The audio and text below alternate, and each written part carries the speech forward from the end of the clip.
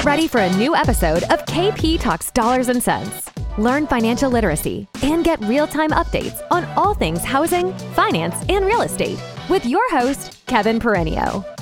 As an owner and C-level executive for 20 plus years in finance, KP is here to serve you with all of his knowledge and experience.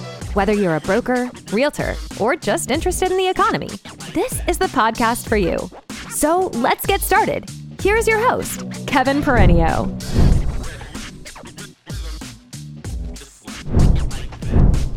Hey, it's KP coming to you live from Corona, California. Well, I'm working late here. It's basically Tuesday morning because it is sales rally week for us here at PRMG. So I'll be away from this desk for the rest of my week, hanging out with all of our people. We got all of our account executives coming in for the wholesale and correspondent channel. And then we've got our retail channel rally, which is mostly virtual. So lots going on this week. We're at the Balboa Bay Club Resort, which is right on the water in Newport Beach. Pretty cool venue. And should be exciting. But there's tons of news going on. Let's talk about the jobs report last week. All right, 467,000 jobs were created. That was a huge beat. The estimates, I think, were like 150, 125,000, depending on who you talk to. Some people thought it was going to be losses of jobs in this report because of the Omicron variant and what's been going on with that. But not only was it a huge monthly beat for the January jobs report, but there was an upward revision. Remember, I've been talking about all these upward revisions have been happening with consistency now. Maybe there's just lag in data and reporting or whatever. But either way, we'll take the good news. Over 700,000 jobs were upwardly revised for the prior 2-month reports.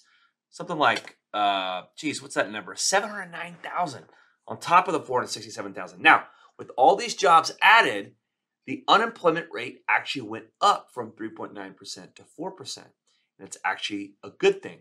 More people entered the labor force because we have a strong labor market right now, and they're going out looking for jobs. So the unemployment rate went up despite all those jobs being added, which of course is extremely strong for our economy. Hourly wages grew 5.7%. That's pretty big. You know, we've got inflation over 7% right now. So wage inflation is something that's very sticky, and it's very unlikely that when people get hired for these jobs and they get these wages, that they get their wages brought down later. So that is a good type of inflation where consumers, which are about 70% of our economy's GDP, which we just came off a 6.9% huge GDP growth reading for Q4, that stickiness, that consumer spending is one of the largest, if not the very largest part of our gross domestic product. Now we have inflation, which is the other side of this argument. Remember, the Fed has their mandate, right? They want to have full employment, and they want to make sure that we keep inflation at bay. And I think they are now fully saying that they are at full employment, obviously with 10, almost 11 million job openings. The quit rates super high. People are super picky about their jobs. Wages are going up. Now we're seeing jobs added even in the middle of an Omicron variant spike in the month of January. We have a tight labor market, a strong labor market, and that's good inflation. The bad inflation, which we'll get to read this Thursday on Consumer Price Index, is things like rent, heating, oil, gas bills, those kinds of things, food, energy. What's going on with inflation? It's certainly hurting those at the lower end of the socioeconomic scale. That's going to be a problem.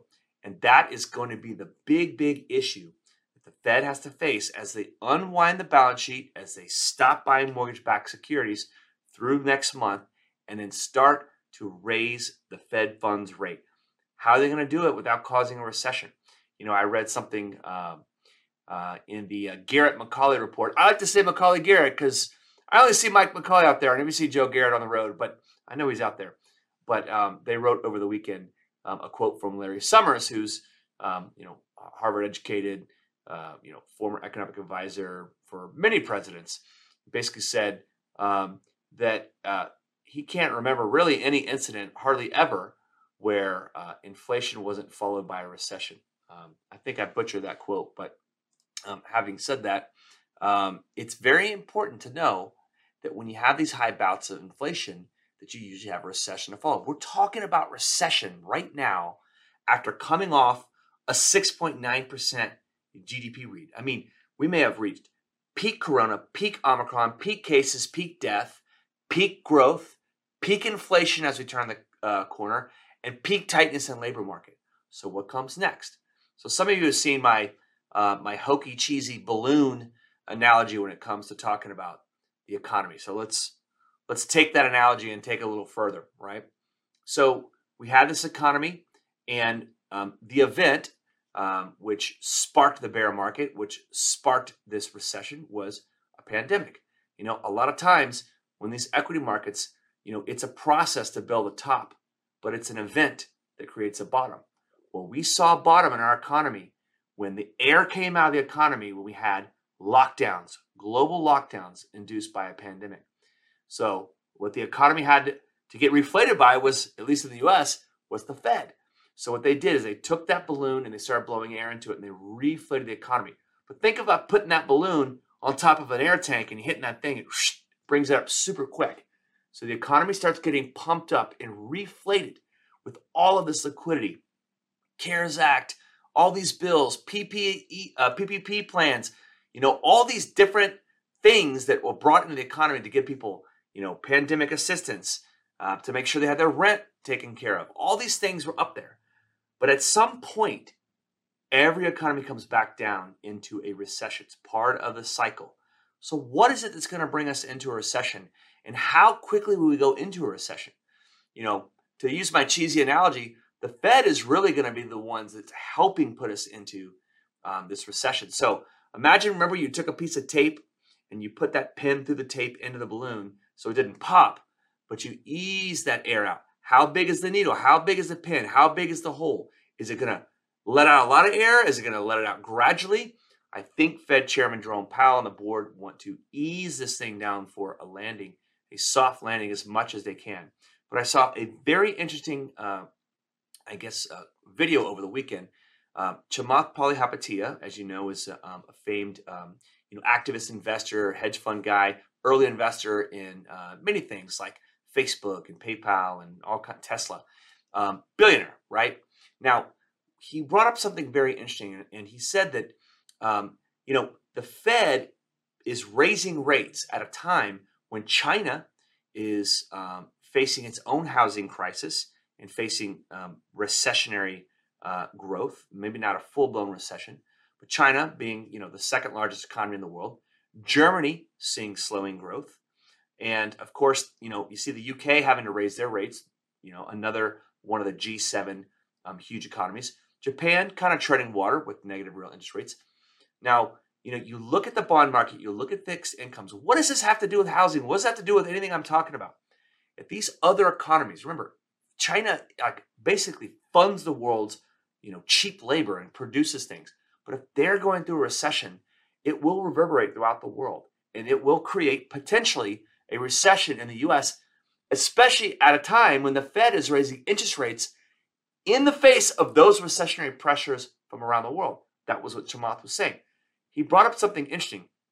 He said, you remember a couple years ago in 2019 when President Trump was, basically publicly lambasting Jerome Powell for raising interest rates. So what are you doing?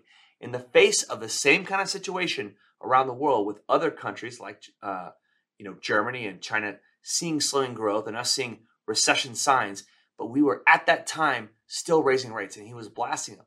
And so, he said, this was his quote, if we were able to look past the Trump derangement syndrome, we could see why he was yelling publicly at Powell. We're kind of in a similar situation now. We are seeing our 10-year Treasury up over 1.9. It's been since December 12th of 19, since we saw that 197 handle. That's a big, massive area of resistance. Will the 10-year break through that? It'll be very interesting to see that. Those are some charts I looked at on Barry Habib and Dan Habib's great site on MBS Highway. We will be looking at those fixed income securities. So, inflation's a big deal. The Fed has a big thing to do with how this impacts our interest rates and our housing market. Of course, for the meantime, we're looking at rent. Rent's a huge part. Housing prices going up. Those are huge pieces of inflation. And consumers can only bear so much. And I think that is really the lesson to learn. How much can they bear We will find out. We shall see. Don't forget, Thursday, Consumer Price Index, and also consumer sentiment. I'll try and get you some scenery from the water. Hopefully the weather's nice. It's supposed to be hot. It was 85 degrees in Anaheim here yesterday, the highest temperature in America. And the Super Bowl is in LA this weekend. It's supposed to have 88-degree temperature in LA. It's nice to see that mask mandates are being lifted in many cities and states around the country. Maybe we have finally turned the corner on this crazy-ass stuff. Have a good one. Stay safe. Cheers. You've been listening to KP Talks Dollars and Cents, a top-rated show for those who want to learn about the economy and mortgage environment. Tune in each week for more episodes, and please leave us a 5-star review on Apple Podcasts and Spotify. Kevin Perenio does not render or offer to render personalized investment or tax advice through KP Talks Dollars and Cents. The information provided is for informational purposes only and does not constitute financial, tax, investment, or legal advice. For more info, follow KP Talks Dollars and Cents on all of our social channels.